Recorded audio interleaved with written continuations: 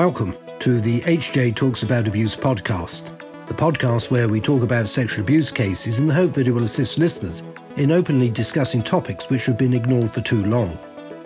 This podcast is brought to you by the abuse team at Hugh James. We are lawyers, so we tend to speak about the legal aspects of abuse cases, but we aren't too shy to speak up about the broader issues faced by survivors of sexual abuse too.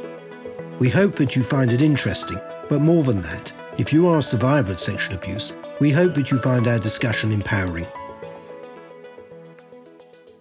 Hello, podcast listeners. My name is Alan Collins. I'm the partner who heads up the abuse team at Hugh James, and I'm joined by my colleague, Felina Grosvenor. Hi, Felina. Hello, Alan. How are you? I'm not so bad, thank you very much. And your good self?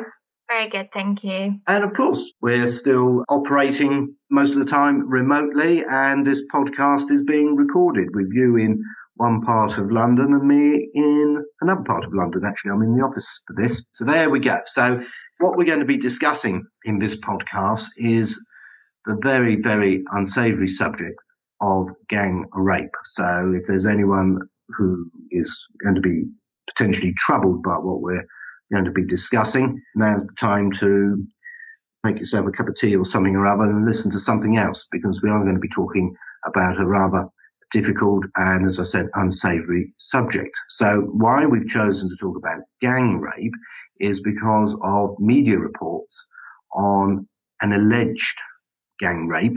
I have to say alleged because there's been no criminal prosecution and certainly no criminal trial. So as far as we're concerned, it is a matter of allegations. And these allegations concern what is supposed to have taken place at Oxford Brookes University way back in February 2018.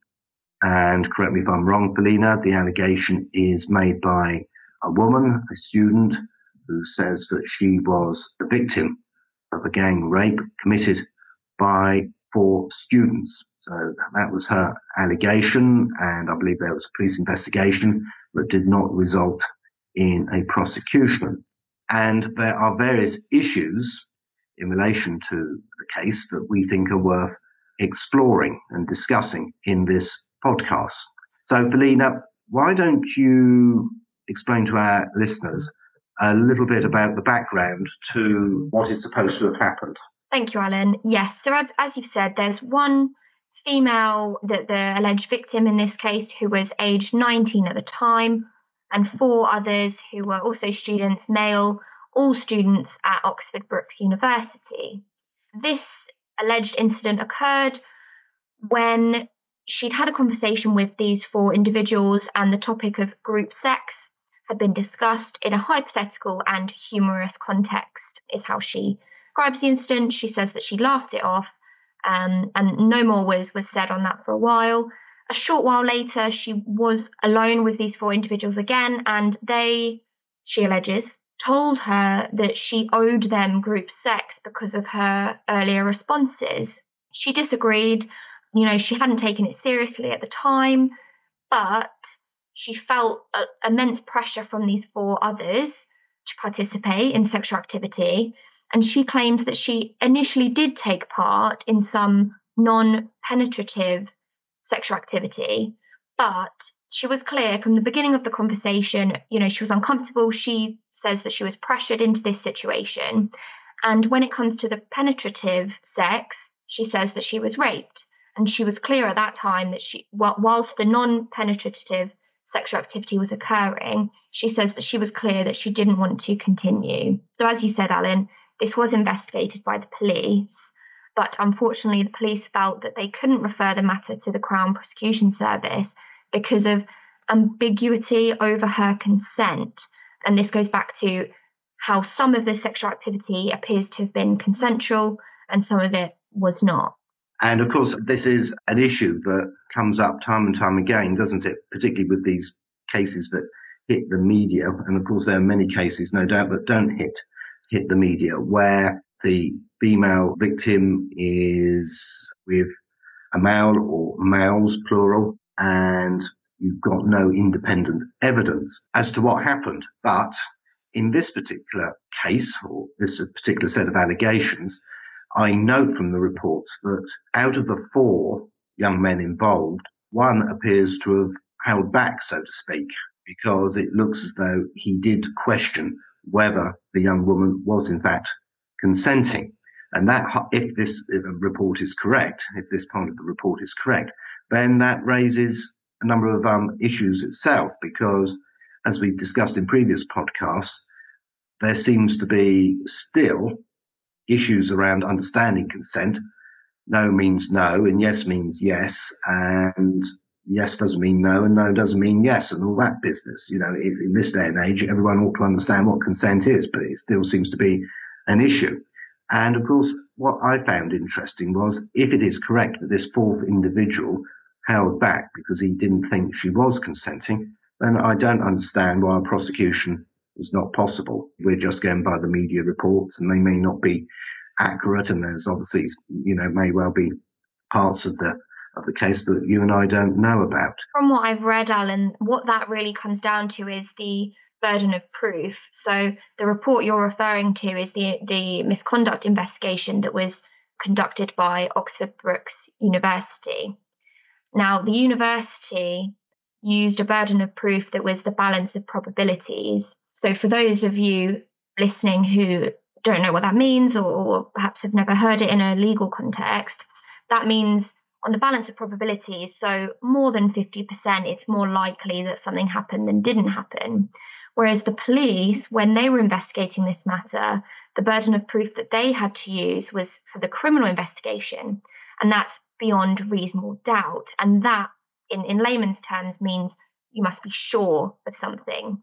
And so that's why Oxford Brookes University, their report, has actually found, not guilt in the criminal sense, but has found that 3 of these 4 individuals, as you mentioned, Alan, the 4th did withdraw from the situation, it seems, but the 3 have all been expelled, and they've been found to have committed inappropriateness, sexual harassment, violence, or abuse. That's what's been published so far on that. And of course, I'll let you give your take on all of this, but this case does highlight this sort of sense of, I don't know, is it entitlement? Being able to just do what you like, regardless? I think that it's long-standing that perhaps not just saying males as the blanket, but males, celebrities, individuals that have higher social status or perceived to have power, unfortunately, that is where abusers sit. Athletics as well is an unfortunate one, where there does tend to be a lot of abuse there.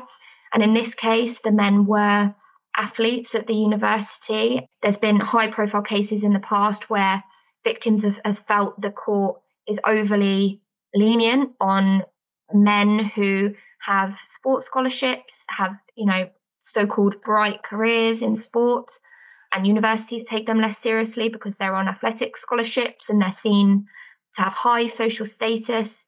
It's not new, unfortunately, and it does absolutely highlight it.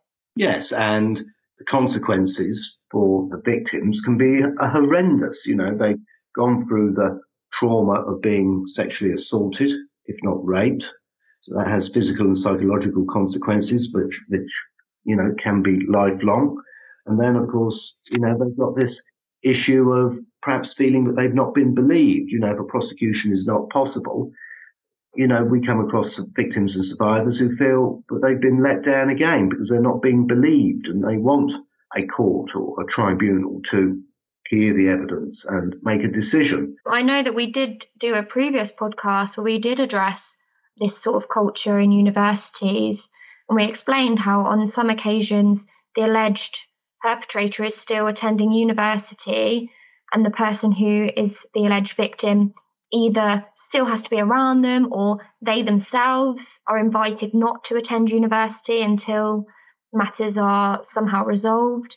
In this case, unfortunately, this individual didn't feel believed or didn't feel that matters were being dealt with the way she wanted them to, and she was extremely suicidal and made attempts to end her life. Yes, it's, the consequences are profound. And of course, for the perpetrators or alleged perpetrators, the fact that there has not been a prosecution does not mean to say that's it, because there may well be other ways of being brought to account, whether it's through a tribunal, misconduct hearings. And of course, it's open in some circumstances for the victim or the survivor to actually take civil proceedings against. Like I said, this sort of the separation between the criminal proceedings that unfortunately couldn't continue and then the proceedings of the university, there are different levels of proof needed to be found. And we know how complicated it can be when it comes to consent, unfortunately, in a criminal context. Whereas for a civil context, it may not be as difficult a thing to prove. That's right. And we've brought cases, have we not, against perpetrators who, for one reason or another, had not been prosecuted or have been prosecuted and for whatever reason found not guilty. But a civil claim in the High Court has been brought against them where the judge hears all the evidence. There's no jury. It's just the judge. The judge hears all the evidence and makes a finding on the balance of probabilities, which is still, a tough hurdle as to whether or not the case has been made out. And we've had cases where the judge has been satisfied that the alleged sexual assault or assaults have occurred and made the finding accordingly. So I think that's an important message to get across to everybody, that just because for whatever reason a prosecution is not possible, it may not be the end of the road. In some cases it may be, but in other cases it may well not be. That's quite right. And sometimes actually having compensation through the civil route might mean more to someone actually than the criminal route. It really does depend on the individual and what they see as justice. I can remember having a case where the victim had to give evidence in Crown Court twice. Her perpetrator was found guilty and sentenced to a very long term of imprisonment. But that's not what she actually wanted. All she wanted was an acknowledgement that these things had happened to her when she was a child. And so that going down the civil route would have meant more to her than going down the criminal route. Others may feel differently, of course, but that's how she felt. And sometimes I think we lose sight of the need that there has to be a holistic approach to advising victims as to what their options are. And, for some, it is all about going to Crown Court, having a trial in front of a jury, and the jury, finding guilt or not, as the case may be. But for others, it can be very different. And the civil context, you can get apologies, as you said, or, that acknowledgement that you desperately need, and potentially money that will help you with any therapy that, was caused because of, unfortunately, what happened. Whereas, obviously, it's good to have these individuals off the streets and involved in the criminal process, but sometimes that doesn't necessarily help the victim and help them improve and recover. Exactly. Well, on that note, thanks, Valina. Thank you, listeners. Thank you for tuning in as always. And please do tune in next week to our next podcast. Thanks a lot. Take care. Bye now. Thank you for listening to this episode of HJ Talks About Abuse. You can subscribe to our podcast on iTunes, Spotify, or your favourite podcast player. If you'd like to speak to us about something you've heard today, we'd love to hear from you. Email us at aboutabuse@hjtalks.co.uk.